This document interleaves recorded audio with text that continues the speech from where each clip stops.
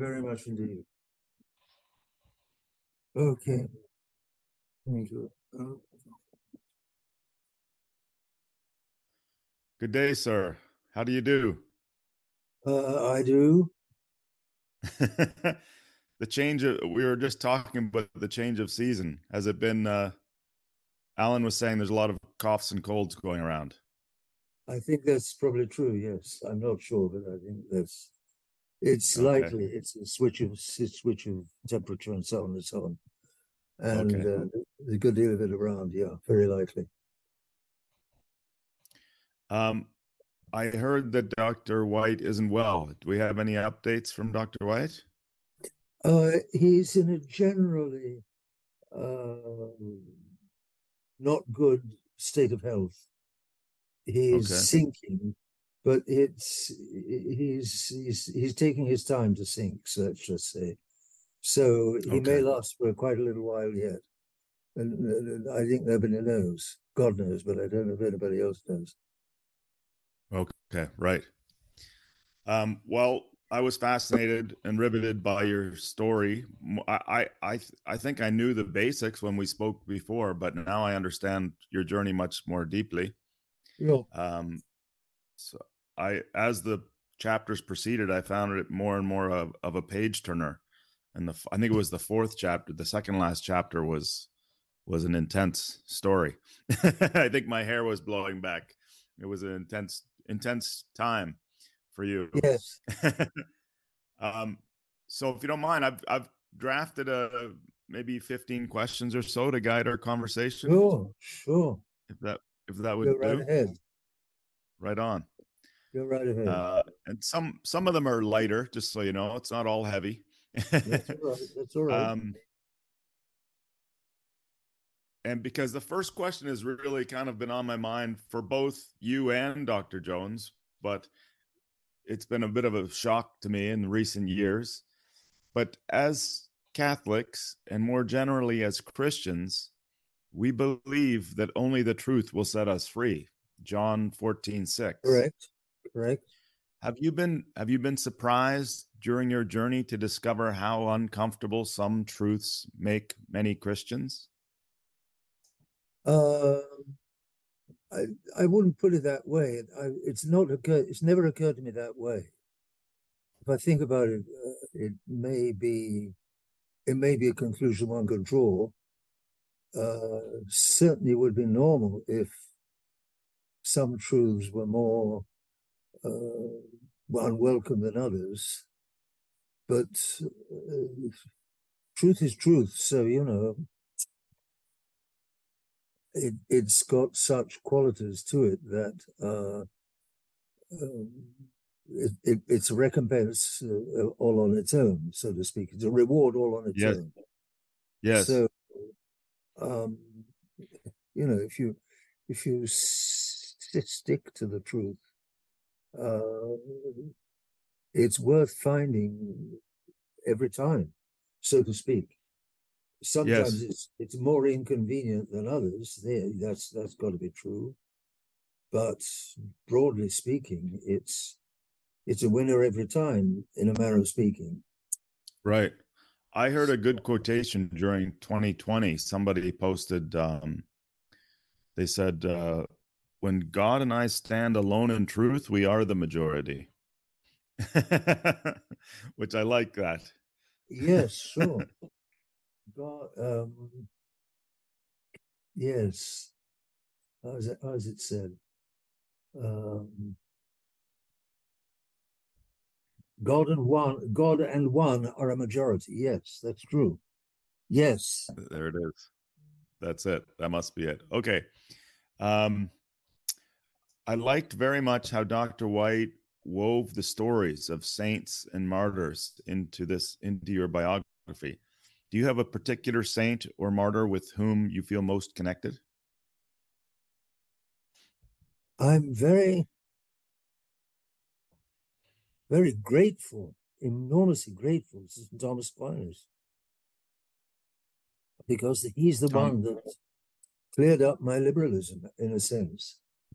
I yes. mean, I how can I say?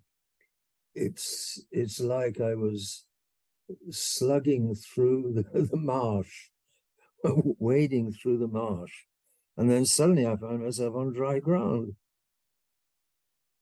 Something like that. You know, it's Thomas Aquinas just cleared up a mass of things.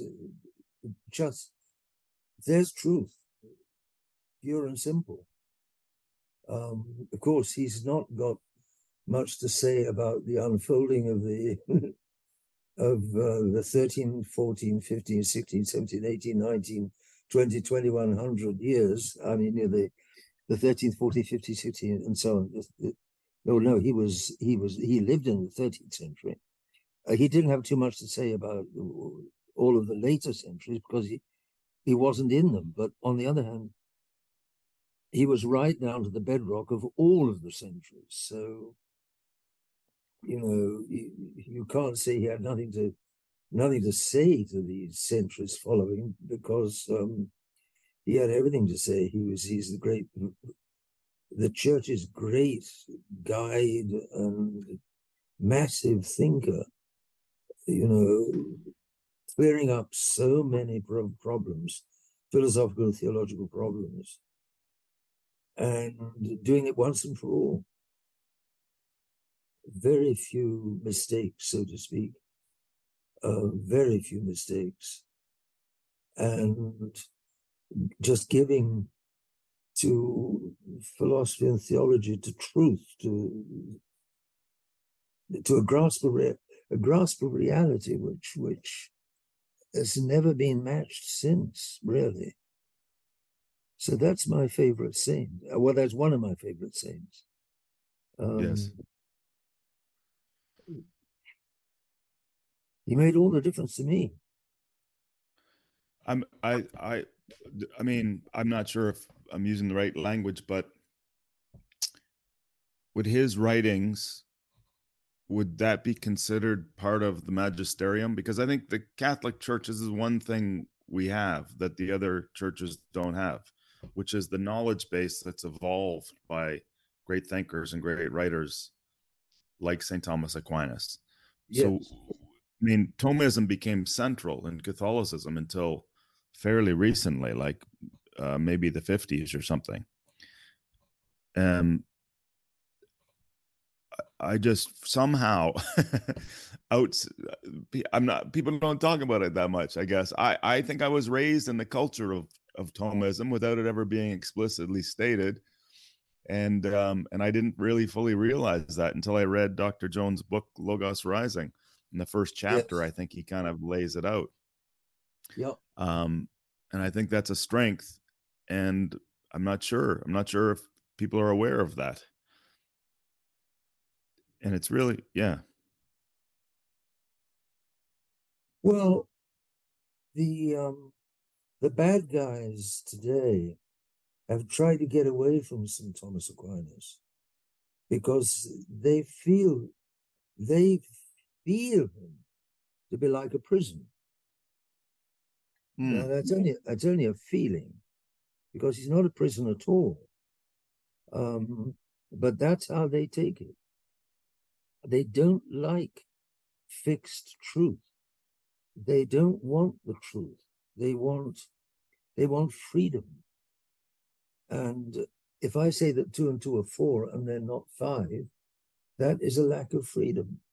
I want to be free to say 2 and 2 are 5. Now that's crazy. It's sick. But that's how modern man feels. He prefers freedom to truth. Our Lord says the truth will make you free. But modern man seems to think that the freedom will make you true. Freedom will give you truth. That's what Jefferson thought. Thomas Jefferson, he said, you know, put truth out in the marketplace and it will flourish. But that's quite simply a denial of original sin. That's assuming that human beings will respect the truth when they meet it. But that's not at all the case. They will, today's church is a church of refusing the truth when you meet it, because you refuse to be pinned down by Almighty God. You're not interested in reality. You don't want reality. You don't want God's order. You want man's order. You want to replace God's order. Anything in order to replace God's order. And that means rejecting reality, and that means rejecting truth, and that means creating a world of lies, which is what we've got today. In all directions, lies. COVID, lies. 9/11, lies. And so on and so on. The Holocaust, lies. Largely. There's a little foundation.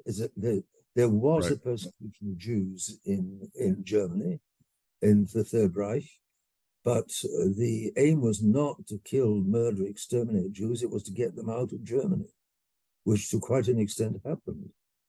But there was 6 million gassed and so on. It's a gigantic lie upon which is based a whole world bent out of truth, bent according to lies. And the result is a world going crazy, right, like right now, and all on the brink of Armageddon, on the very brink of blowing itself up in a nuclear war. That's where this refusal of truth has got us to. Well, the funny thing, sorry, go ahead. Oh, well, no, go on. The funny thing to me is, and the circles that I know a lot of people who aren't Catholic, and kind of the modern New Age people, definitely a lot of kind of freedom-minded people, they believe in natural law, which is also called God's law. And then if you go even a bit more New Age, they all believe in karma, the idea of karma. Like if you wrong somebody, it's going to come back on you, that kind of thinking. But if you say something like, that means we need a moral authority, if you say something like there's hard and fast black and white rules for morality, they go berserk. The idea that an external moral compass could help to guide directionally, they can't. They think it's a prison. They think you're trying to promote a theocracy. They won't accept any authority over above them. Nothing is higher than man. Nothing is higher than human reason. Human reason is the tops. And we men must govern. We men must rule. We have got to rule and not God. So any power above man, telling man what to do, and not controllable by man, they don't like. They simply don't like, they don't want, and they reject. But it's a fact is stronger than the Lord Mayor. No. The Lord Mayor is stronger than any fact. That's the mentality of today. Yes. There's no such thing as truth. There's no such thing as facts. There's no such thing as... It's incredible.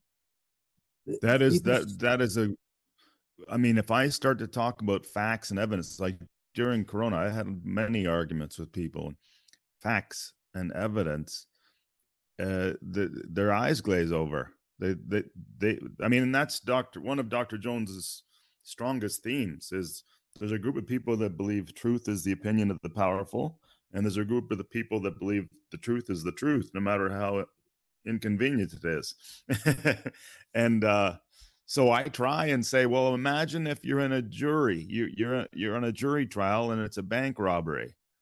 Everybody's got their experts and everybody's got their evidence, and you put it all on the table and you talk it through and weigh it out.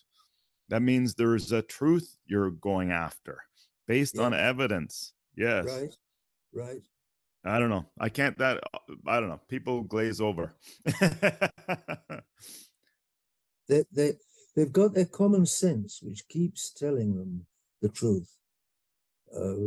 Common sense is a gift of God, part of our human nature to recognize what reality is around us. But they don't want common sense. They don't want their own common sense. because they want to be free. Because common sense is something that ties them down. Common sense will not tell them a lie. Not normally. Anyway, it may make a mistake, but it won't tell them a lie. So it's always there. It's the gift of God for us to recognize reality, but men don't want it. And that's why they deny, for instance, the common sense difference between men and women, which is Right. it's sheer common sense. They're not the same. Right. Men are creatures of head and women are creatures of heart. And that's a marvelous complementarity. And the head needs the heart and the heart needs the head, like in any human being. You neither can fulfill the function of the other. That's all observable. You can see it in you can see it in the animals. Any farmhand knows the difference between men and women, between males and females. He knows it in the cows, he knows it in the chickens, the cock and a hen, and Right. a ram and a ewe, a bull and a cow.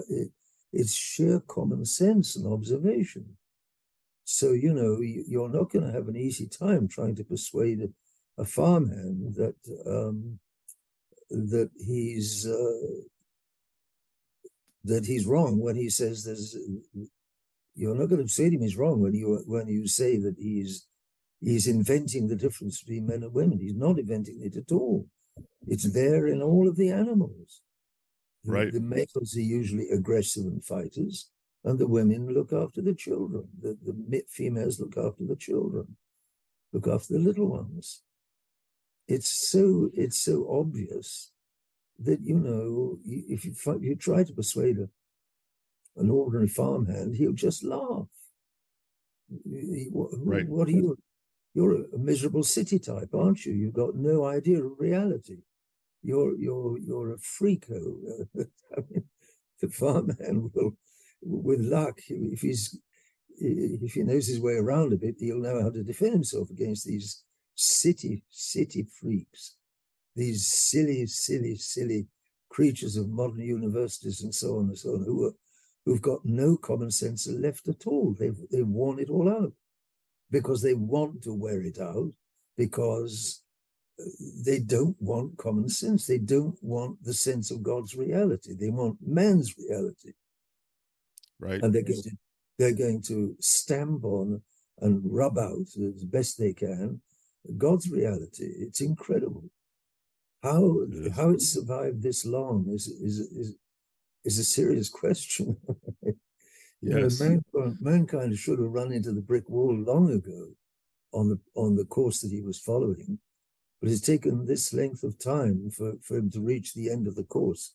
Now we are practically at the end of the course, and we're on the very brink of the abyss, and we're going to topple over at any moment now if we don't watch out.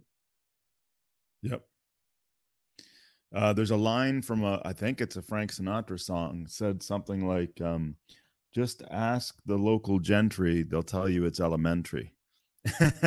Which is what you're saying. You talk to a farmhand, they'll just shake their heads at you if you try and challenge them on gender differences, that kind of thing. Yes. And the other expression, I think I have it right. Dr. Jones says another term for morality is practical reason. It's just reasonable. The reason that morality exists is because it's practical and reasonable. Yes. And that's why they call it practical reason. Yeah. Okay, I'll go the next question. Okay, this is a two-part question. Okay. In terms of the family, have you been surprised how the modern goal of being surrounded by loving and thriving grandchildren doesn't seem to be celebrated and admired as it once was? I have been reminded of this through all of the reproductive complications being experienced out there due to recent vaccinations. And there's a quotation Dr. White had that's relevant here. Could you comment, as Dr. White did, about the contrast between the seminarians in Acon in 1972 versus 2005. They were lacking what Germans call nest warm, the warmth of the nest. Yes. Yes. Um, the family has suffered intensely and deeply because of this crazy philosophy, because the family is a living organic reality, and it's got to unfold according to certain rules. And if you fool around with those rules, family becomes impossible. Husband and wife can't stay together. Children can't stay under their parents' roof, except for a short time, relatively short time. Parents don't know how to look after children. Children no longer know how to obey parents. It's all crazy. And man and wife can't look after one another. Could you see the contrast between the seminarians from 1972 to 2005 in terms of he was kind of suggesting they were at in 2005 they were entering, but there was a cavity. They were missing that raising within the warmth of the nest. So there was Yes, an instability in them. They really needed yes, that bond, yeah, and that foundation. yes. No, that's right. Surely that's right. Um, the women are no longer women. The women are striving to be men. They in all the little provincial newspapers in all the little provincial towns, the women, the girls are trained to fight like tigers over a silly ball. I mean, the ball in the boys' sports is fine. But sport for that kind of sport for boys is a fight which the boys need. The boys need to fight. That's their business in life. But the girls do not need to fight. They need not to fight. They need to nurture, to look after, to build, to feed, to walk, to keep warm, to brood like a hen on its little chicks, so to keep them warm. And that's what a human mother is going to do. She doesn't sit on them like a hen sits on the chicks, but she certainly covers the children with her love. And they feel it, they sense it, they need it. They need it like they need the strontium in their bones. Their bones absolutely call for strontium, and their souls absolutely call for love. And it's the most natural thing in the world to see a mother showing love to her children. It is not sentimental, it's not self-centered, which is, again, the problem of modern family. So much selfishness. A family can't run on selfishness.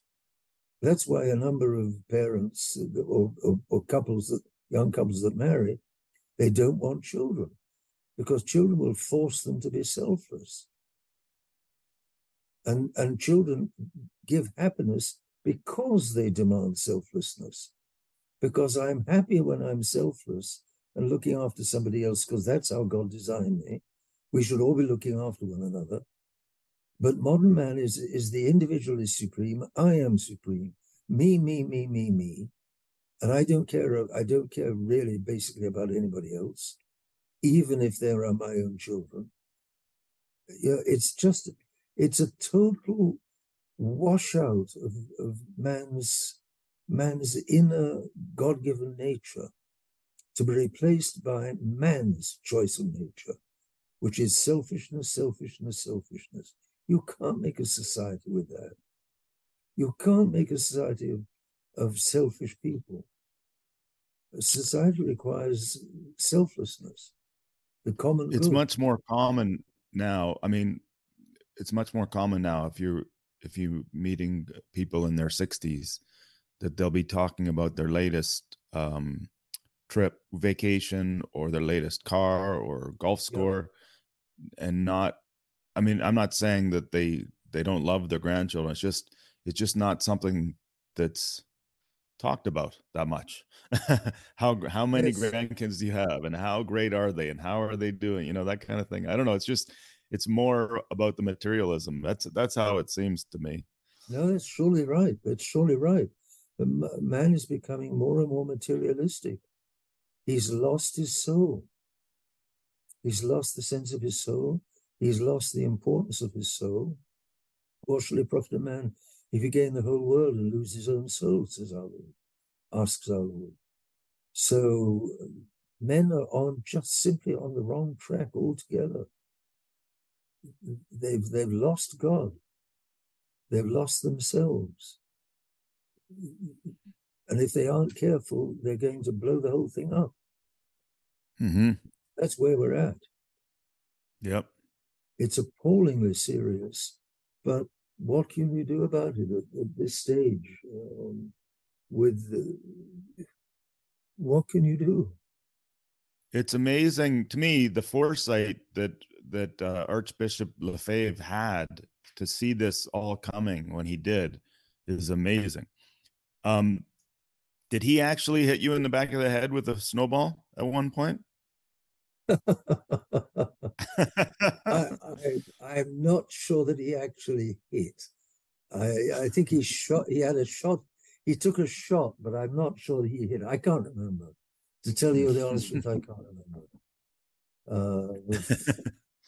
I wouldn't mind being hit by Do you him. consider what's that? Say again? I wouldn't mind being hit by him. If he Yes. threw a snowball at me, I can't remember. I think he did once. I'm sure he did once. I can't remember whether he hit. That's all. I'm not sure that he hit. Do you consider yourself as English as afternoon tea or as American as apple pie, as Dr. White referred to your parents? Well, my mother was of American parents. She was born and bred in Paris, but she was of American parents. Therefore, I'm a little like Winston Churchill. Winston Churchill once said, I'm 50% American and 100% British." That might sort of be my answer, because my That's mother good. was American. She had my mother's mother came from Toledo, Ohio, and my mother's father came from Monroe, Michigan. Okay. My grandfather settled in Paris with a leather business, and he had a factory on the banks of the Seine. And he spent his working life in France, in Europe. And I'm not even sure that he often went back to the United States as a visitor. But he and his American wife stayed in a very nice flat in Paris while he worked there, and she raised my mother. Okay. Interesting. They were okay. That's an interesting cultural history there. How important was your command of Latin and Greek in your deep understanding of the Catholic faith and doctrine, as well as the Thomistic school of theology? Very important. I'm very grateful for the high class classical education that I received in England, through no virtue of my own, but because my parents put me there. It was Latin and Greek is the best of all educations. I'm absolutely convinced. For three reasons, which I can give you if you like. Sure. One, it's a discipline. Latin is a sheer discipline. In English, you switch things around, it makes no difference. The slave killed the queen killed the slave.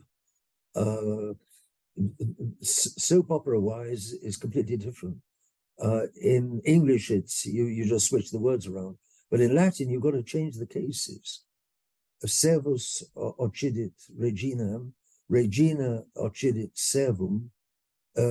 You've got words. I have seen vidi.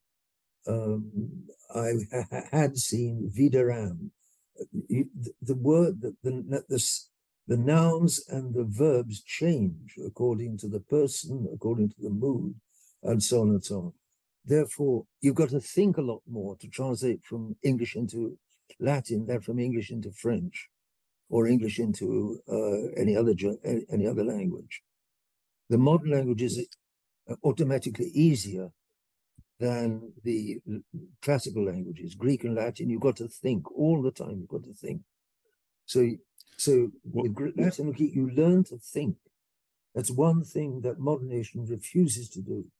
The criminals running modern education, running the modern world, running modern society, running modern education, the criminals want to dumb down those learning. And therefore, modern education is a wasteland, an absolute wasteland. But even at its best, it's no match for Latin and Greek. Secondly, so first you've got the mental discipline. Just like in mathematics, mathematics is also a mental discipline, it's true. But mathematics is absolutely inhuman. Mathematics, chemistry, physics, technology, computers, all of these modern scientific, quote unquote, scientific subjects are inhuman. You're getting no human education. You're getting simply a technological training with no soul to it whatsoever. Whereas you in Latin, you're reading Julius Caesar, you're reading Virgil, you're reading these tremendous human documents, which are incomparable. Virgil was the very best poet of Rome, and it served as a morality book in the Middle Ages. People used to flip open a copy of the Aeneid to find a line, to find the wisdom they needed for the present moment of their lives, and they found it. Because there's a lot of human wisdom in Virgil. For instance, I'll give just one instance. Flectere sin lequio superos acheronda movebo. If I cannot bend the higher powers, I'm going to turn to the powers of hell. Yeah, that's a human reality, a human emotional reaction and reality. I'm learning about life when I read a verse like that. It makes me think. Makes me think about human behavior. I learn about human behavior. That's something that's liable to happen. Somebody who gives up on God and turns to hell, turns to the powers of hell. That's just an example, and there's plenty of those. Infandum regina iubes renovare dolorem.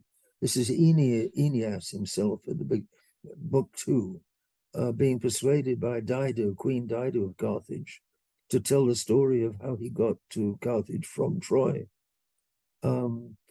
O Queen, you order me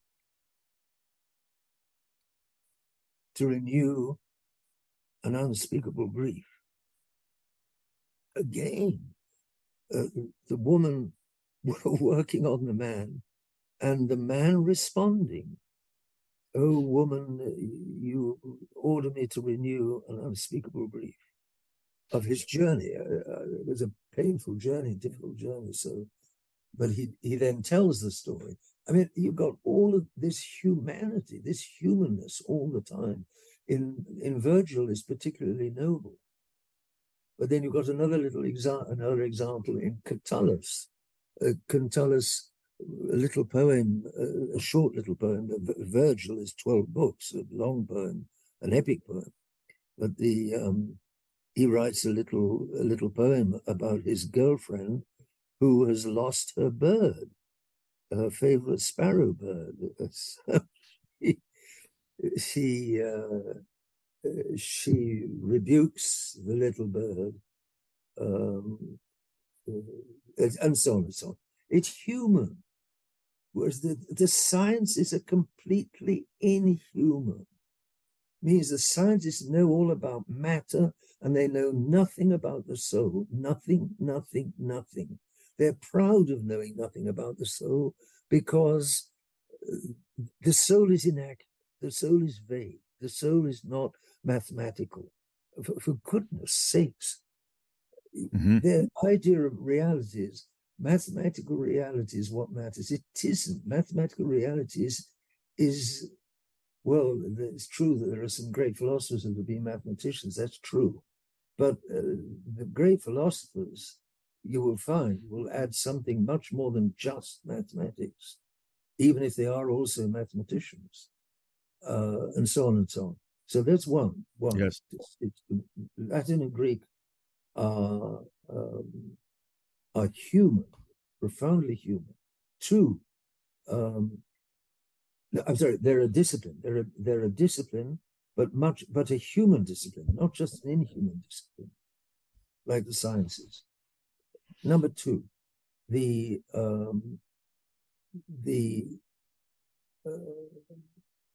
it's human. It's our history. The Latin and Greek are our history, the origins of our history, the origins of Western civilization. Western civilization is a combination of what I need to say.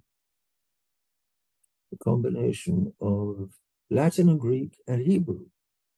There were three languages. There were three languages on the cross. Jesus of Nazareth, King of the Jews. Latin, Greek, and Hebrew. Those three languages. The two of them are natural and one is supernatural. Latin and Greek were the natural preparation by providence for the coming of Christianity. Hebrew was the supernatural preparation. And the two of them combined to form Christianity. So Latin and Greek are deeply embedded in our history in a way that no other two languages can be. No other two languages are anything like as basic to our whole way of life as Latin and Greek. The doctors are still using Greek to express medical names of medicines, names of new diseases or diseases which they discover, and so on and so on. Latin is still used, of course, in the church, but also for television. Television is Greek. Well, no, it's half Greek and half Latin. Vision is Latin, tele is Greek. Tele is distance in Greek, telos is distance in Greek, so it's distance vision and television. So you're still today going back to Latin and Greek in order to name the new things that you're creating. Latin and Greek are not irrelevant. They're deeply relevant.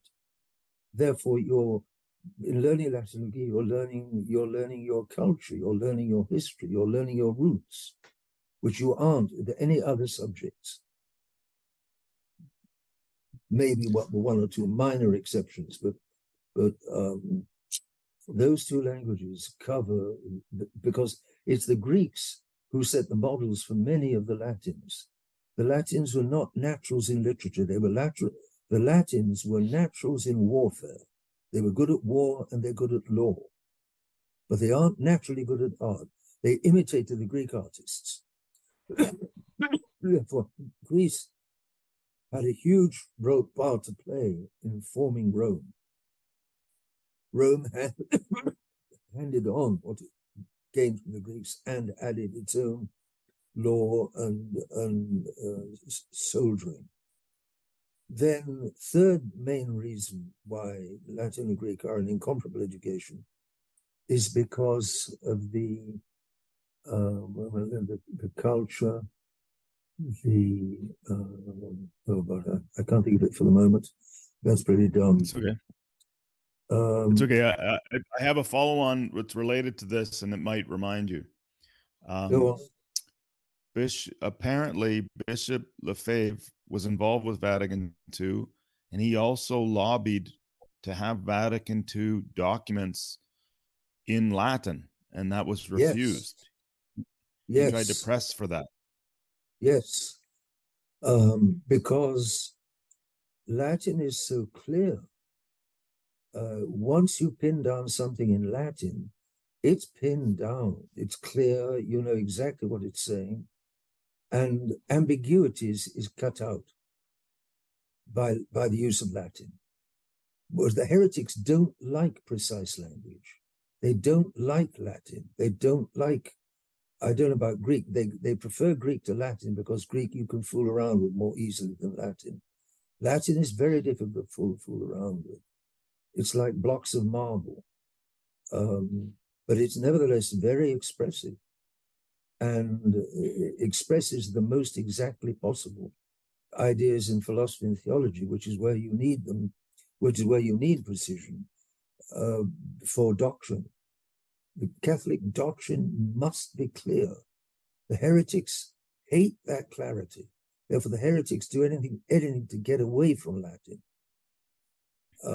To me, that's evidence. The fact that he put a motion in to translate the documents to Latin and it was officially resisted. To me, that's evidence they knew exactly what they were trying to do. They were trying to bake ambiguity into the documents. Absolutely. That to me, yes. Yes, that's correct. And they succeeded. The documents of Vatican II are thoroughly ambiguous, which they could not have been if they had had to be turned into Latin. So, as you say, these people knew what they were doing. They wanted to get away from the Latin church. But the Latinity was a great strength of the true church, is a great strength of the true church. Latin will come back. It's international, amongst other things. And it's secure. It's much easier to be secure in Latin than it is to be in English or German or any of the modern day languages. That's interesting. Did you remember the third point of the Let me think. languages? I have it. Should have it. It's discipline, the culture. Oh, there's something else. There's something. Okay. I'm sorry. It may come That's okay. back. It'll probably come back during our talk. That's okay. We'll get Keep there. going. Okay. Yeah, by the way, Dr. Jones often makes the point because the word logos is a Greek word and there's like a 200 translations. It says so much. One word from Greek says so much in English, basically.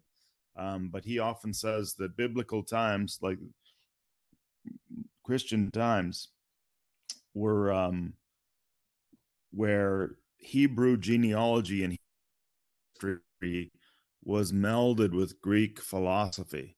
And that's why it was such a powerful time that those two things were coming together.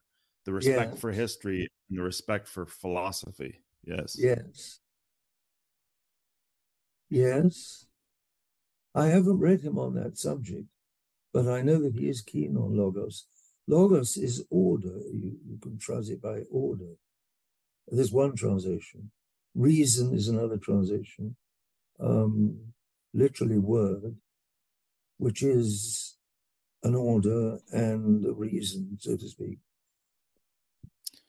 But St. John's Gospel, sorry, go ahead. Go ahead. No. St. John's Gospel was written in Greek. I assume the other Gospels were in Aramaic, but the fact that he okay. Sorry. The Gospel of Matthew was originally in Aramaic, but it was, or it may have been in Hebrew, I'm not sure. But the first version of Matthew was in one of those languages. And then the second version, there's another version which Matthew wrote in Greek. I think Mark was written in Greek. I'm certain Luke was written in Greek, and John was written in Greek. Okay. Oh, there you go. Matthew's the exception.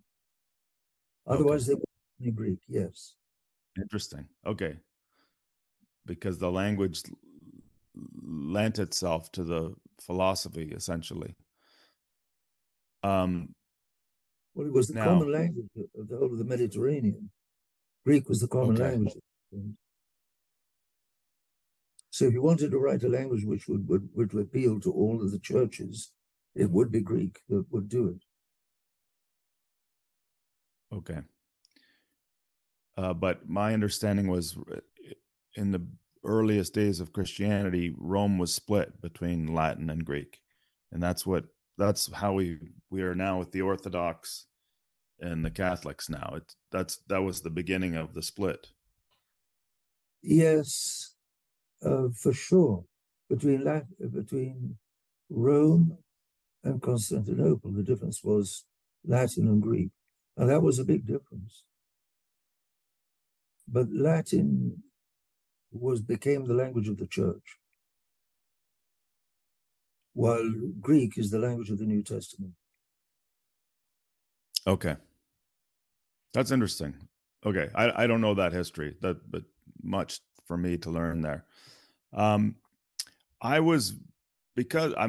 think it's sort of a known thing that kids in the UK and Australia, they're big on the gap year.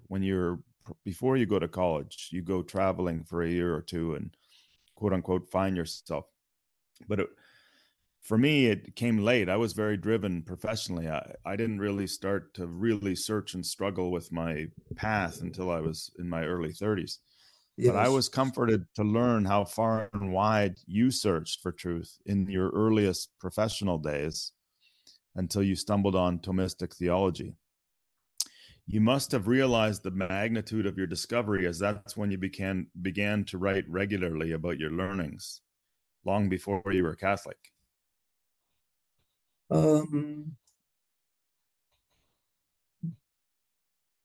Yes, I guess that's right. I'm not sure I did all that much writing before I entered the Catholic Church. I don't think I did. I don't think I did do much writing. I already had a number of things sorted out before I came across it on St. Thomas Aquinas. But St. Thomas Aquinas was the biggest difference of all. That's what cleared up all kinds of questions. They were no longer in doubt or no longer hanging, let's just say.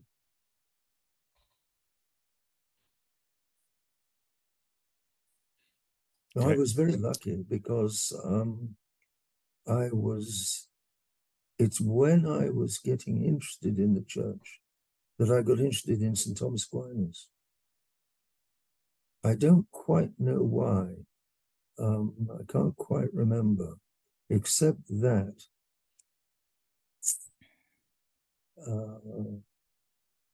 yes, I was getting interested in the church, and because it seemed to me a possible solution to the mess which the world was in back in, let's say, 1960, 67, around the middle of the 60s, which was a 10-year of great confusion, the 60s, the 1960s. There were all kinds of things going on then.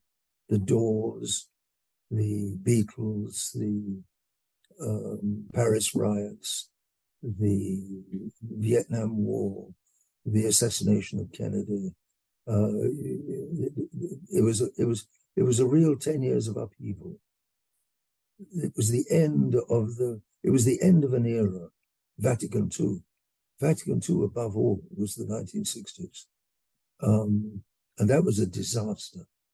The Archbishop Lev called that the Third World War, and he said it was worse than the first two world wars, because the first two world wars were only about bodies, whereas the Third World War, Vatican II, was about souls, and the huge damage done to souls, and the huge number of souls sent unnecessarily to hell. But that's how things were.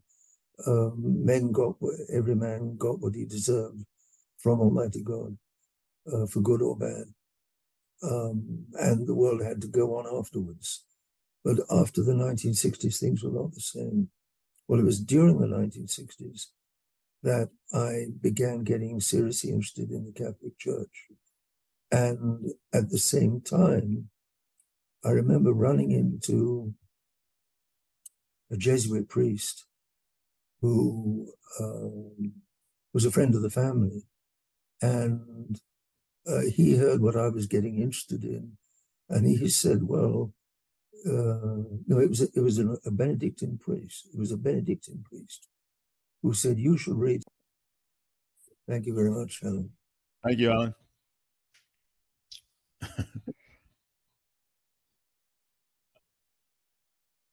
Yeah, so you met a friend who was a priest, and he gave you two paths to take. One was Thomas Aquinas. And one was St. Augustine. Okay. I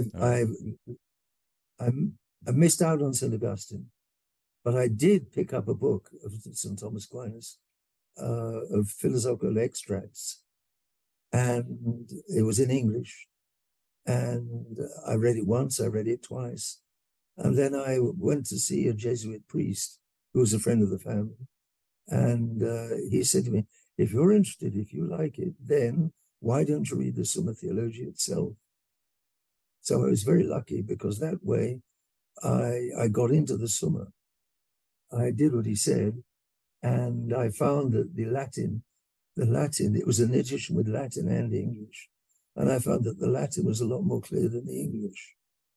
English is a muddy language for philosophy, but Latin is clear. And St. Thomas Aquinas' Latin is very simple, but you have to think. You have to think in order to understand what he's saying. It's not difficult to understand, but you've got to decipher it. You've got to tear it all out, pull it all out, so to speak. And just one page or a couple of pages can take 3/4 of an hour if you really want to understand what he's saying. It's remarkable stuff. That's incredible. That's incredible. So the density of his wisdom. Yes, that's what put me on track, so to speak. Because I was lucky. I can say I was very lucky, or it was Almighty God leading me. That's basically what it was. The Almighty God arranged me to meet the Benedictine priest, and he arranged me to meet the Jesuit priest.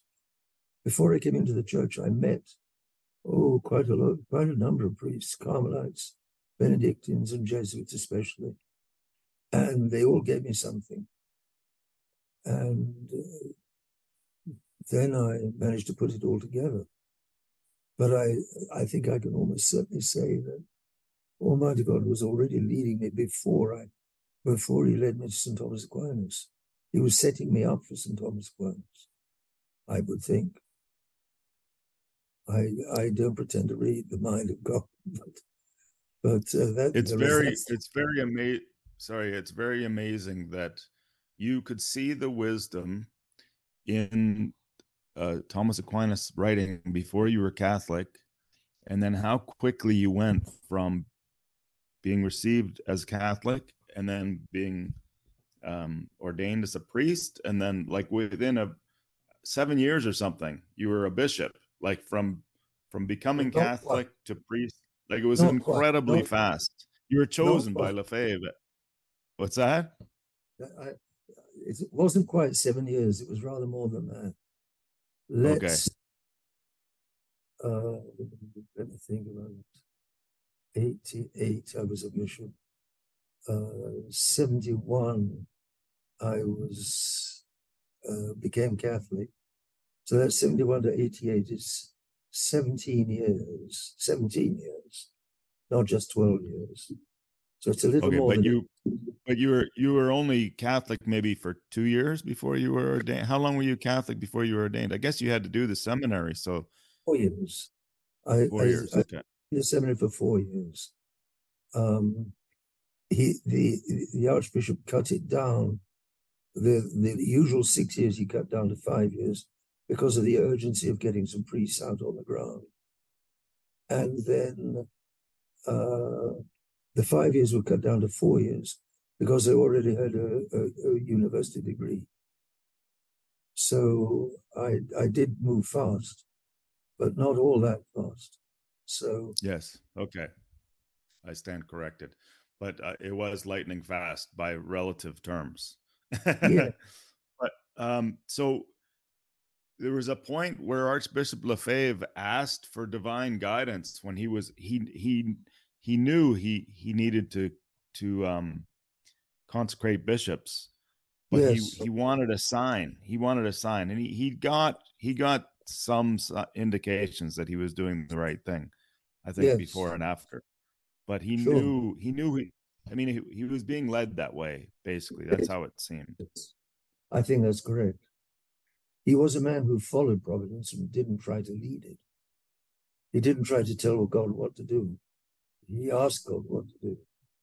And Almighty God led him because he was willing to be led. If he had not been willing to be led, he couldn't have done what he did. The recent consecration of Russia by the Pope. Do you have any comments on that? I don't believe it's the real thing. It's not the real Okay. McCoy. It's a lightweight shuck off. He wanted to shuck off all of these souls pressing him to perform the consecration. And he's fed up with being harassed by Catholics that he should do the consecration. So he did this dummy affair to shut them up. And now they'll go and see him they'll say, Holy Father, you must consecrate Russia. He says, I've done it, I've done it, I've done it. What can you do with a person like that? Mm-hmm. But the consecration itself, the words, one little example, which is very clear, that Our Lady didn't ask for, was that Ukraine should be added in with Russia. I consecrate the Ukraine and Russia. It's almost as though he's deliberately wanting to show that he's not doing what Our Lady asked. I'm afraid this man is diabolical. Okay. It's serious to say, but Almighty God has got under control, and Almighty God knows what he's doing. You were only blocks apart in Argentina for a time between the current Pope and the work you were doing. Is that true? In Buenos Aires? One moment. I don't quite understand what you're asking. I I think the current Pope came from Argentina, and you were in Yes, Argentina at the same time. There was a time you were together, not far apart. that's true. Go on. I never met him. Uh, I never talked to him. that was the question. I just if you had any history of meeting or knowing one No, another. none at all. None at all. Okay. Okay. Um,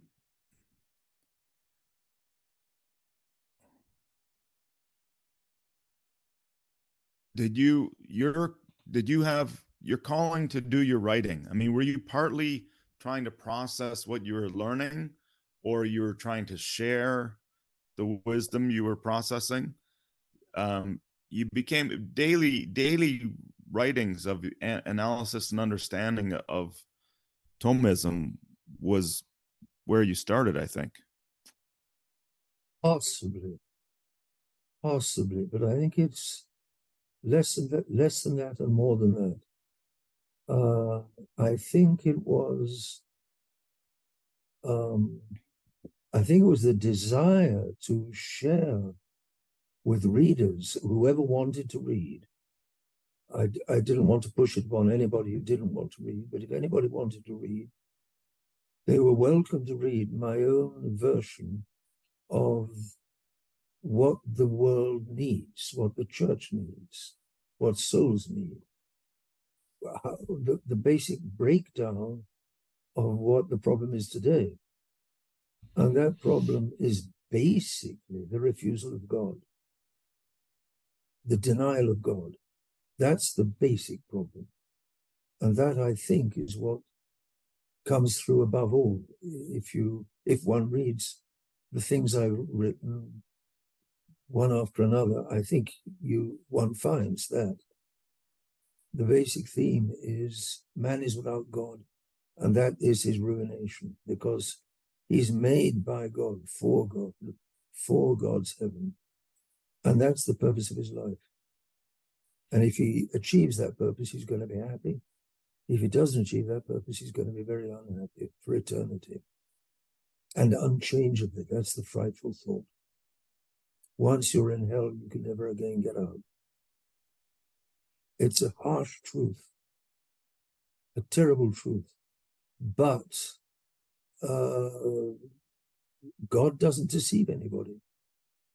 People know that if they fool around until they die and drop dead, they're going to fall into hell and not going to get out again. They do know that. They are told. Almighty God finds a way of telling them, so they'd better watch out. And it's because men have got an immortal soul, which is a very precious object. They've got an immortal soul. They cannot not have an immortal soul. That immortal soul is not going to die when they die. The soul will carry on, and it will be forever in the condition in which it deserved to be by its own choice when it died. And that may be the position of the state of a saint, or it may be the state of a great sinner. And one's eternity depends upon that. That's the reality of the framework. That's the framework of man's life on earth. He is primarily and immediately a creature of God. Created, it is he that hath made us and not we ourselves, says the psalmist. Mankind did not design himself. It's God who designed this extraordinary being with consisting both of spirit and matter. The above man, God and the angels are spiritual beings. Obviously, God quite different from the angels. Nevertheless, the angels are only creatures. God is not only a creature. He is the creator. So that's one. Two, the angels. Three, man, who is still spiritual by his free will. But he's also material with the body. He's spirit and matter tied together. And then beneath man is purely material, animal, vegetable, mineral. So man has his place in the universe. And that place is an extraordinary place. It's not like any other of the six places. And man is a combination of spirit and matter. And the matter, his body, carries his spirit. And that's the purpose. The spirit is the purpose of the body in the case of a human being. Therefore, this body will carry us until death. At death, the soul is going to live, but the body will die. And then the soul will be rejoined by the body at the general judgment. These are ancient, these are pure and sheer truths of the Catholic catechism. That's what the Catholic Church has always taught. It's the reality. And that means that if man turns away from God, he's bound to make a profound mess of his life. He's going to die miserable, and he's going to be miserable for eternity.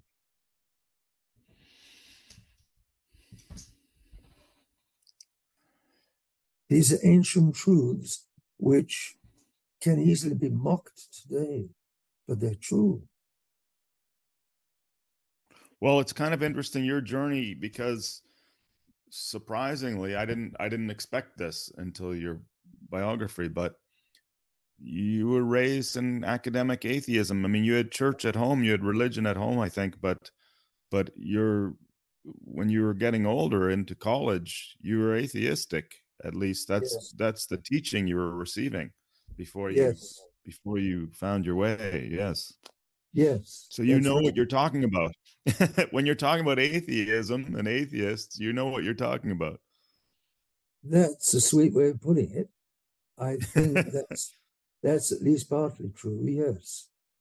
Because I was using my mind to deny God for a number of years.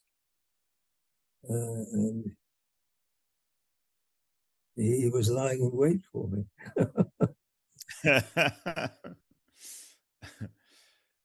Okay, next question. Oh, I don't know if you would have heard about this. There's an internet phenom. His name is Dr. Jordan Peterson. He's a Canadian university professor, I know of and him.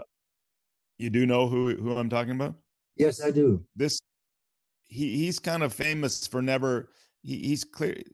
I mean, he did a biblical series called the psychological significance of the biblical stories, and he's done one on Yes, Exodus since then, but that was Genesis. But I back when I was listening to that, I did find it very valuable, even though he wasn't coming from a religious perspective.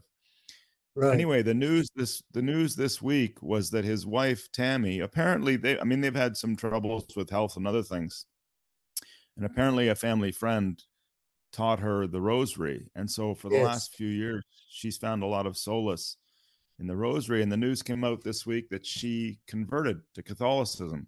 yes, She be, so she became a Catholic. And I was touched by the French proverb that Dr. White mentioned in the book, that one convert is worth two apostles. yes. Do you have any comment on this? Oh, very much so.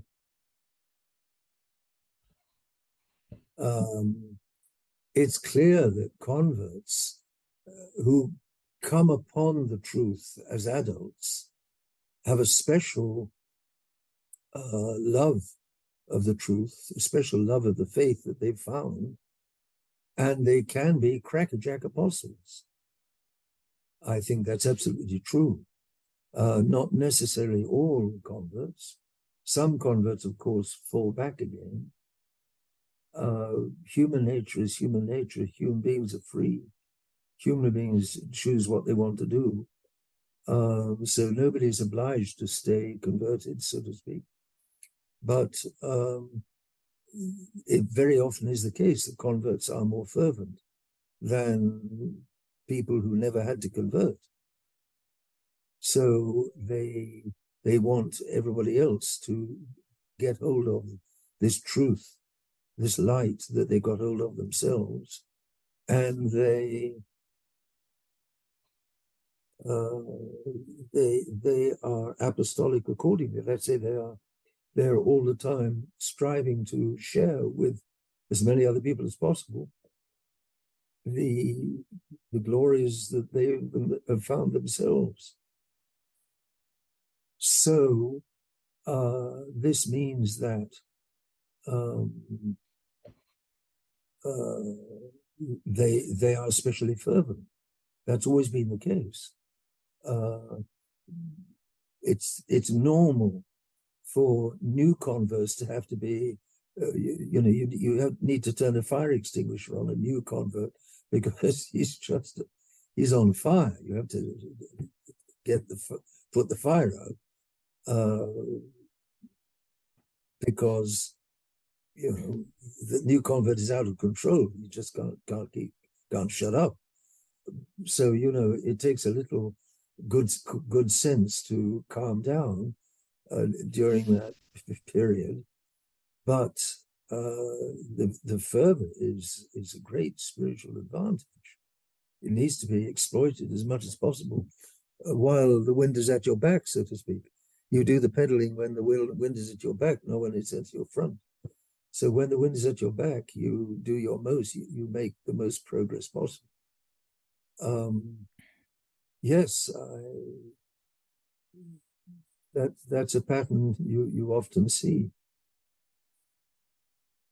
The fervor I in the actually constant. Ironically, I learned about the Latin Mass from a friend who converted as an adult. He came from a Protestant faith, and then he went to Anglican, and then he went to Catholicism, and then he went to TLM. Yeah. And he's the one that taught me about the traditional Mass. Yeah, which is ironic. Yes. And I'm a cradle Catholic. Yes. Yes. um, Yeah. okay. I was okay. I only have maybe 5 questions. Can you hang in there for maybe 20 Sure. more minutes? Okay. Sure. No. No. No problem. Okay. Fantastic. I was struck by your insight that you saw in the apparitions of Our Lady. You found a complete and perfect combination between the horrors of the modern world and the rich and deep clarity of ancient truth. Yes. Do you have any further comment or insight on this perspective? No, I would only say that it's still true. That what characterizes her, or what I found characterized her apparition, especially at Garabandal, which is not approved by the church. It's not properly, fully disapproved, but neither is it approved. The Catholics are not encouraged to go after Garabandal, whereas they should be. In my opinion, they should be. The evidence for me is clear. 2,000 apparitions of Our Lady, of Our Lady to these 4 mountain girls in the north of Spain. Simple, good, simple girls, age around 10, 11, 12, I think. It was a stupendous series of apparitions to match the stupendous deterioration of Vatican II. The apparitions were 61 to 65. The council was 62 to 1965. It seems to me obvious that Our Lady appeared 2,000 times to the 4 mountain girls in order to bolster the true religion when it was being destroyed, when it was being deliberately undermined and destroyed. And that was the gist of the events. That was the gist of the great prophecies, a great warning, a great miracle, a great chastisement, which is still to come. And the warning and the miracle and the chastisement are the measure of the seriousness of the attack on the true religion. The content of the messages is the clearest sign of the traditional nature of the solution. Tradition is the answer. She says the Holy Eucharist, a prayer, and so on. All her remedies, the Rosary, all her remedies are absolutely classical. So she is completely faithful to the real religion. At the same time, she is completely aware of the gravity of the situation. And she's saying there's going to be a great chastisement. This is not somebody fooling around with words. It's not somebody telling things she doesn't know. These are things that she knows because she's told by her divine Son. And therefore, she is both completely faithful and completely up to date. Whereas what I would find with many Catholics was they were one or the other. Either they were right up to date and they wanted to change everything inside the church from top to bottom, or they were completely traditional and they didn't want anything to do with the modern world. So either people sank themselves in the modern world and forgot about God, or they sank themselves in God and didn't want to know anything about the modern world. Well, that's not Catholic either. Catholics should be straining at the leash to help their fellow human beings and to help those in the most need. Well, there's a limit to what you can do to people. You can't help them if they don't want to be helped. Therefore, it depends upon them whether they're going to listen to you or not. But nevertheless, you've got to be saying the things that they need to hear, whether they like it or not. For their own good, they need to be told the truth, which doesn't depend upon them and it doesn't depend upon me. The truth is out there. It's a given. I didn't invent it. I didn't create it. I didn't choose it. It's it's out there quite independently of me. Therefore, my business is simply to say what it is, and they'll tell me, I'll tell them this is as it is, and they say get lost, or I tell them I tell them what it is, and they say yes, that makes sense. It's up to them, but whatever it is, it's independent of me, and it's independent of them. It's God's truth. In your experience from seminary to seminary, is it true that Father Flanagan ripped off a letter that could only be opened by asbestos gloves after you refused to spout socialist claptrap to a tribunal interview of your candidacy?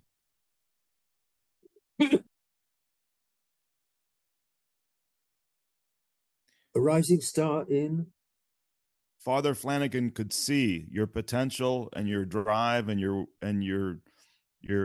where you were headed, and somehow these interviews were coming up for different seminaries, and you were even then running into liberalism and modernism as a absolute. barrier. Oh, no doubt at all. The when at last, thank you very much. Excuse me a moment. Sure. Oh, there's no doubt about that. The when things calmed down is when I got to Acomb. And it's Father Flanagan who sent me to Acomb, which is the seminary of Archbishop Lefebvre, although he didn't agree with it, because for Father Flanagan, Archbishop Lefebvre was an enemy of the Pope. Now, Father Flanagan's idea, which is was quite a common idea at the time, is that the Pope was a saint. Pope Paul VI was a saint, and it's the bishops who were the trouble. So Father Flanagan accused all the bishops, but he would not accuse the Pope. So if Archbishop Lefebvre was accusing the Pope, then Father Flanagan no longer agreed with him. Nevertheless, he sent me there because he said to me, if you can't keep your mouth shut, there's only one place for you, and that's Acomb. So he sent me to Acomb because I couldn't keep my mouth shut. So once again, Providence was leading. And he sent me to Acomb without realizing what he was doing. It sounded like it was 2 or 3 seminaries before you found Acomb. Yes, I tried. Or they found you. I tried the seminary of Wonosh in 1971, and that failed.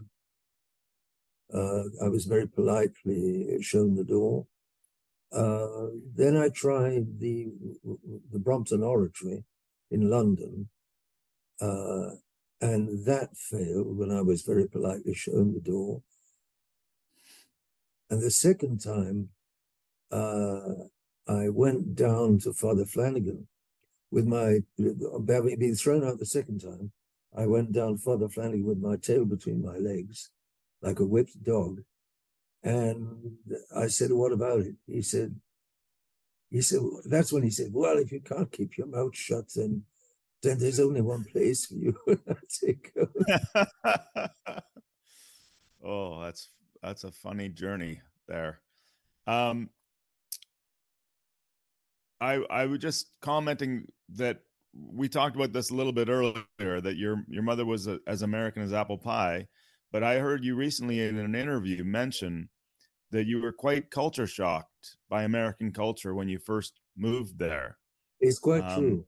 Well, I didn't move there. And I beg your pardon. Go on. Well, there was a second part of this because you were talking about liberty versus Catholic truth, and yes, because Americans are so attached to the concept of liberty and being American, sometimes they can be Catholics on Sunday or versus living their lives on Catholic truth. That's kind of how he put it, Dr. White. So I guess I was just wanting you to try and, if you could share the culture shock you went through with the American culture. That's interesting. Indeed, it was when I had visited years before the United States, but only once, and I'd liked what I'd run into. And perhaps I hadn't thought about it all that much. But the second, when I arrived there as a priest, and that was in 1982, I think. 1982.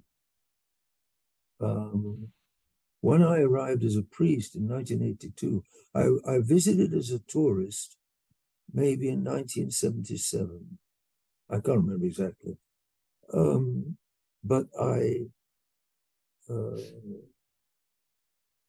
when I arrived as a priest, I found myself on very unexpected ground.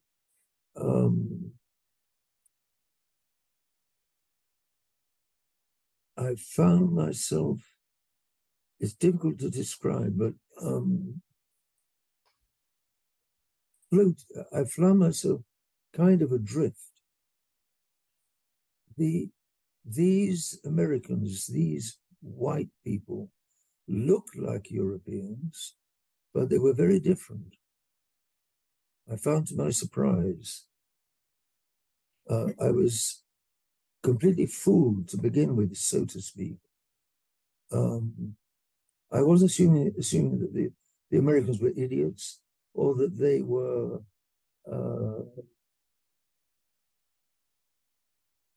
perfect, or that they were anything extraordinary. But I hadn't run into what they're very different from Europeans. And it's because of this religious liberty. Because their minds are free. They cultivate freedom, and that means that they do not have in their minds and in their souls a framework of life which they accept and which they fall in line with, which they submit to. These people don't want to submit. And they're very different from Europeans. Europeans have got hundreds of years of civilization behind them. Americans haven't. Americans began, so to speak, in 1620 with a landing at Boston Bay, was it? The Mayflower landed where? It was at Boston Bay or some little village, I forget. No, it must have been at the very most a settlement of Indians. Anyway, it was in Massachusetts, that's for sure. And from then on, the Puritans dominated. The Puritans are the spiritual core of the United States. And they are already Protestants. They're fervent Protestants. They are aggressive Protestants. They are, excuse me the expression, so to speak, revolting Protestants. In other words, Protestants in revolt. They're in revolt against the old system which has chased them out of England. Right. And that spirit of revolt radiates out from Massachusetts ever since. Right. And Somewhere, I can't remember if it was an interview, but I think it was that you said that no cardinals, no kings. That's kind of what defines that revolt. No cardinals, no kings. yes, that's Jefferson. Yeah, Okay. Jefferson is a real revolutionary. I swear eternal death. You know the temple of Jefferson in Washington, D.C.? Mm-hmm. You know the temple I mean? It's circular. Um, It's in I'm not sure. those glorious I, lawns. I I have toured the Capitol. I'm not sure if I remember that one. I remember the Lincoln Monument, but Right. Oh, not far from it is the Jefferson Monument. And oh, it's got writing all on the wall. I think yes, quotations. Yes, yes, yes. yes. And it says, upon um, upon the altar of God, I swear, this is something like it. It's not exactly. I'm not going to get it exactly right. But more or less, upon the altar of God, religious language, notice, upon the altar of God, I swear eternal death to anyone who would imprison my mind. Something like that. That's the sense. Okay. Okay. And it's a spirit of revolt, quite simply. And he's going to go on swearing, fighting to the death on the altar of God, fighting to the death anybody who wants to impose upon him any doctrine. That's it. It's So then, absolutely how do American Catholics reconcile those two sort of worldviews? good How do they question. integrate that? Good question. Ask them. Yeah, yeah. Ask them. I'll have Try to. asking them Yes. and see what they say. They will say, well, of course,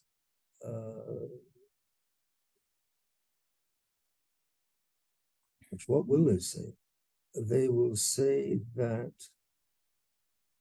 liberty is what makes possible truth. That's what they will say. It's Mm, thanks to American liberty that Catholicism is thriving in the United States. mm, They, they, they bend things around so that they can continue to enjoy their liberty. mm. So, and there's Okay. liberty will give you truth. That's what they're going to say to you. Not truth will give you liberty, which is what our Lord says, but liberty will give you truth. And therefore, liberty is superior to truth. Liberty is more That's important. interesting. That's That's, interesting. that's not quite Um, true. did I don't know if you how much of Dr. Jones' recent book, but were you surprised by any of the findings of Dr. Jones' work on the Holocaust narrative? I have,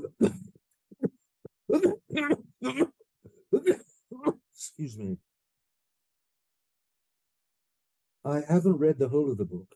I read the preface and the conclusion.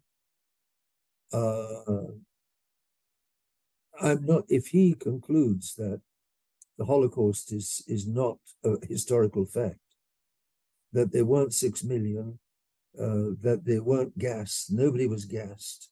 That's surprising, but that's the truth.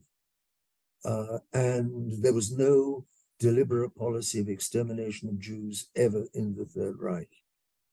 Those are three main points. If he concludes at those 3 points, then I think he's right. Um, He he really go on. analyzed the main narratives. He analyzed the main narratives from how they started and how they got propagated Yep. and so I like the way he went at the story because that's his expertise as well. He's a literature professor, so he could Yes. forensically analyze where did this narrative come from. That I found it Yes. very powerful that way. Yes. I'm sure it is. I haven't looked at it. There are a number of good writers on the Holocaust who tell the truth. It's a great misery that so many people are deceived, or so many people are unclear as to what are what are the historical facts. But I'm sure that that's the case. That there were not 6 million, there were no gas chambers, and there was no extermination policy. Get policy, people, emigration policy. Get Jews out of Germany, yes. But kill Jews in Germany, no. That wasn't the idea. Okay, I only have a couple more left here. Have you read Dr. Taylor Marshall's book, Infiltration? And if you have, do you have any comment? No, I haven't, to tell you the truth. It's a book I'd be interested in reading. Book possibly I know quite a bit. I know already quite a bit of the content because I have some idea how the church has been infiltrated. But it's a very interesting question. Just because I just finished your biography, this is next up for me. Oh yeah, and I'll yes. do a book review. I'll do a book review as well. But I'm Yes. positive. I'm only barely into the forward, but I'm positive it's going to be interesting. Yes. Sure, absolutely. Yes, no, it's the truth.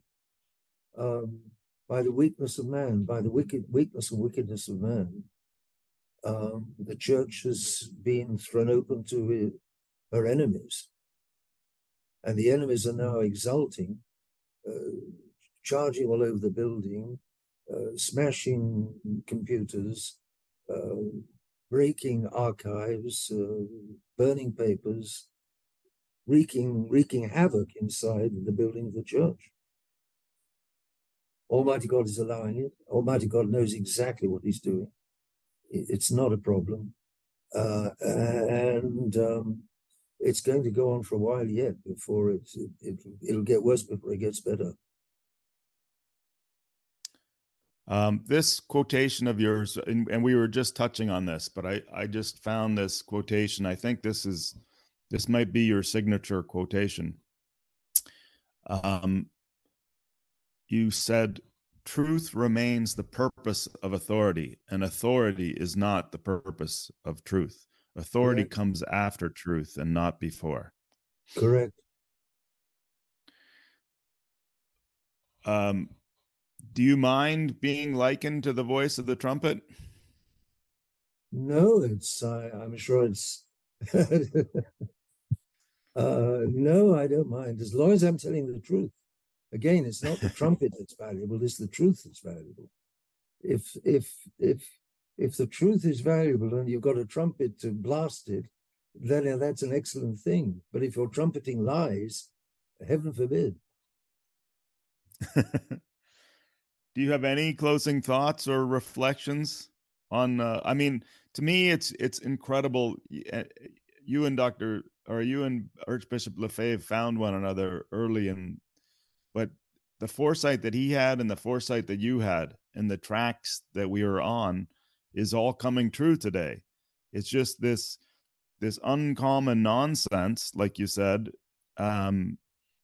is obvious now. So it's just kind of incredible that the two of you saw it all coming and vindicated in a way, even though you'd rather we didn't take this path. Yes. Well, to see the truth is a gift of God. No doubt about that. Therefore, it's not to the Archbishop's credit or to mine, maybe that he or I don't compare myself with him. I don't compare myself with him. I'm much less a figure than he was. But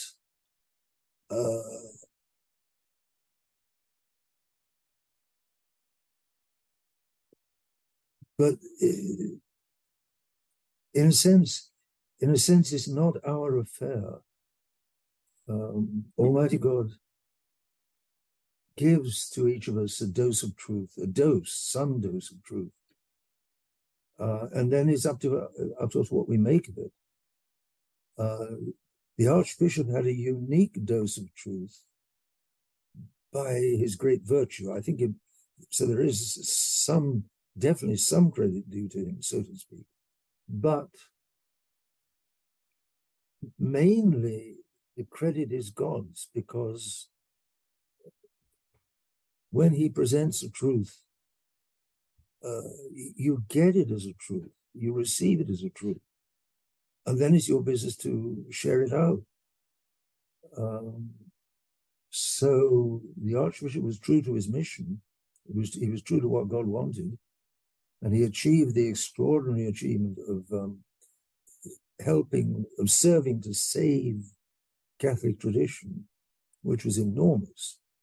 Because where would, you could very well ask, where would we be today if there hadn't been the Archbishop?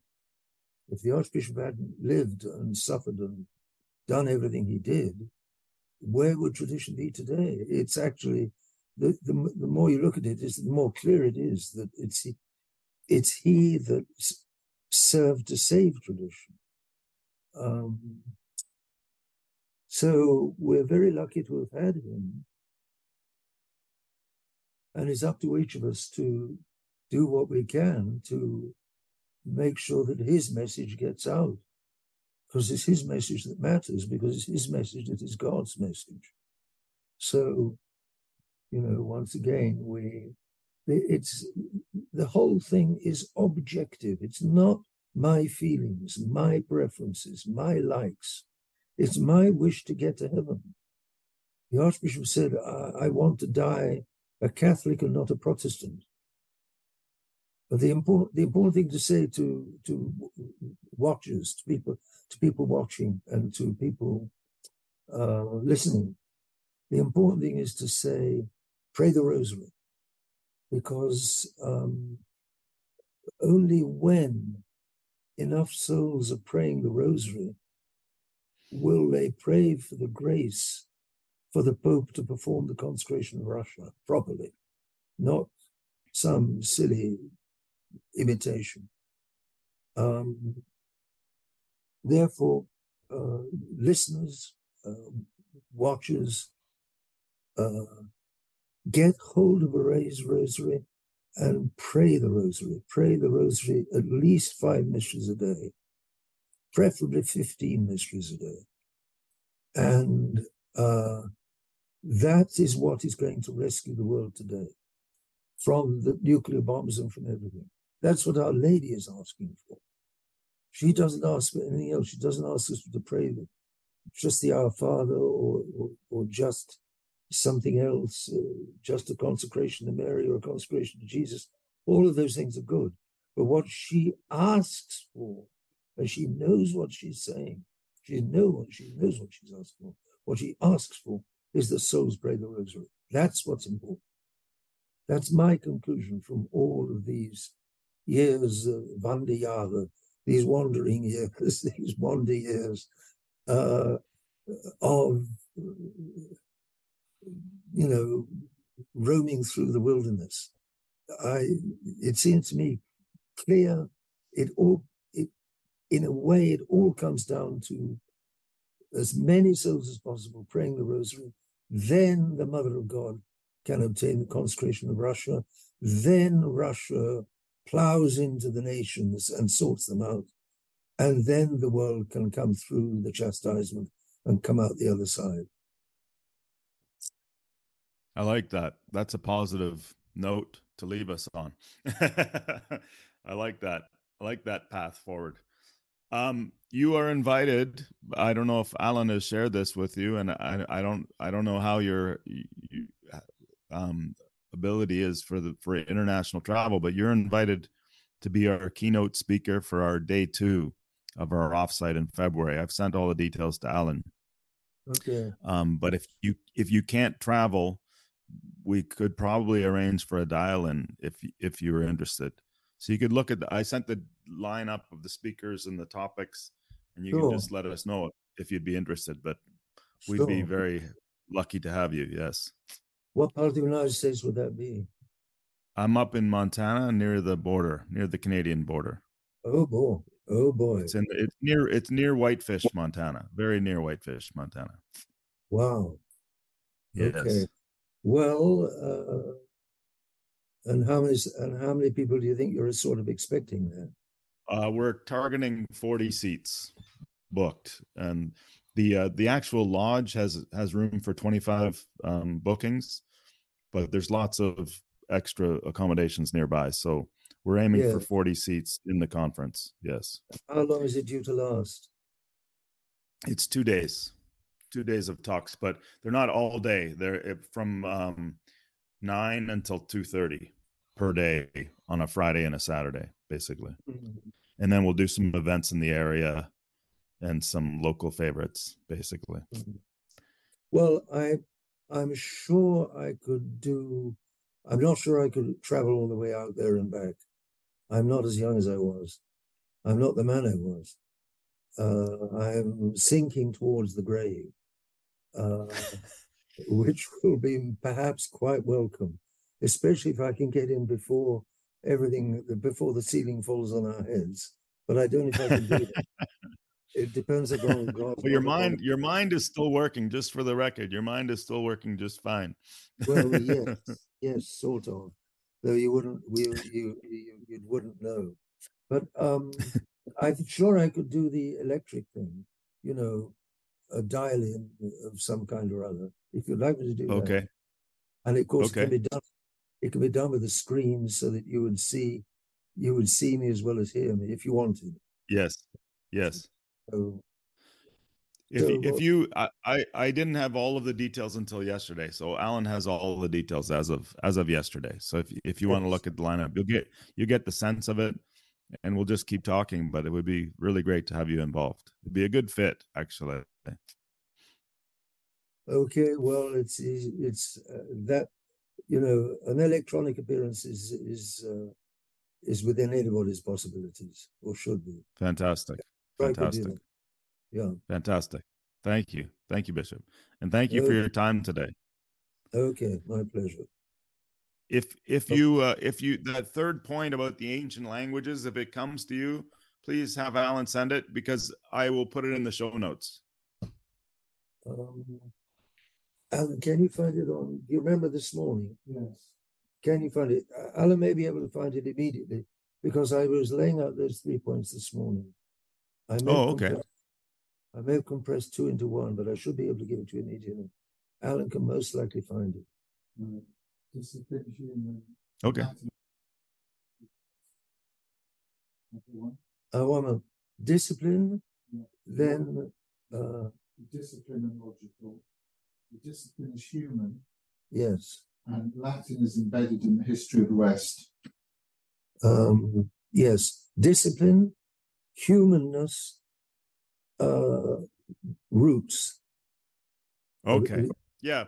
Okay. You did touch on all of those, so we weren't missing any. We just didn't count them properly. Okay. I put two together. I put discipline and humanness together, which they are in Latin. They are in Latin. You can't learn the grammar without learning that the slave killed the queen or the queen killed the slave, so to speak. So you've got the discipline, then you've got the fact that it's purely human. That's crucial. It's human. Because today's world is inhuman. It's all scientific, quote unquote. It's miserable and it's empty. There's no love there. In for a penny, in for one moment. Blood is thick and water is thin. Nothing venture, nothing win. In for a penny, in for a pound. Love is what makes the world go round. There you go. There's no love in modern education. And I'm not talking about sentimentality, but this deliberately being as cold as possible. I can understand it, but people can't live on it. People cannot live on it. Human beings have souls, and they're souls that are hungry for love. You can't get away from that. You're not going to get away from it. Of course, you don't want sentimentality, because that's bad food. Love is good food. So you need genuine love. Human beings need genuine love. And they aren't getting it in today's world, nor in today's education. And you know, that's what's the frustration of youth. They're not learning how or where to love sanely, wisely, and properly in the way they need. So anyway, okay. Otherwise, I'm going to go until midnight. You better stop. No, that was good. That's a very good finish. Thank you very much. Thank you for your time Okay. and energy. Okay. Sure. And we'll be in touch on the other. Okay. And we'd love to have you. Okay. We'll Thank you, see. Bishop. Okay. Okay. God Take care. bless. Take care. Bye.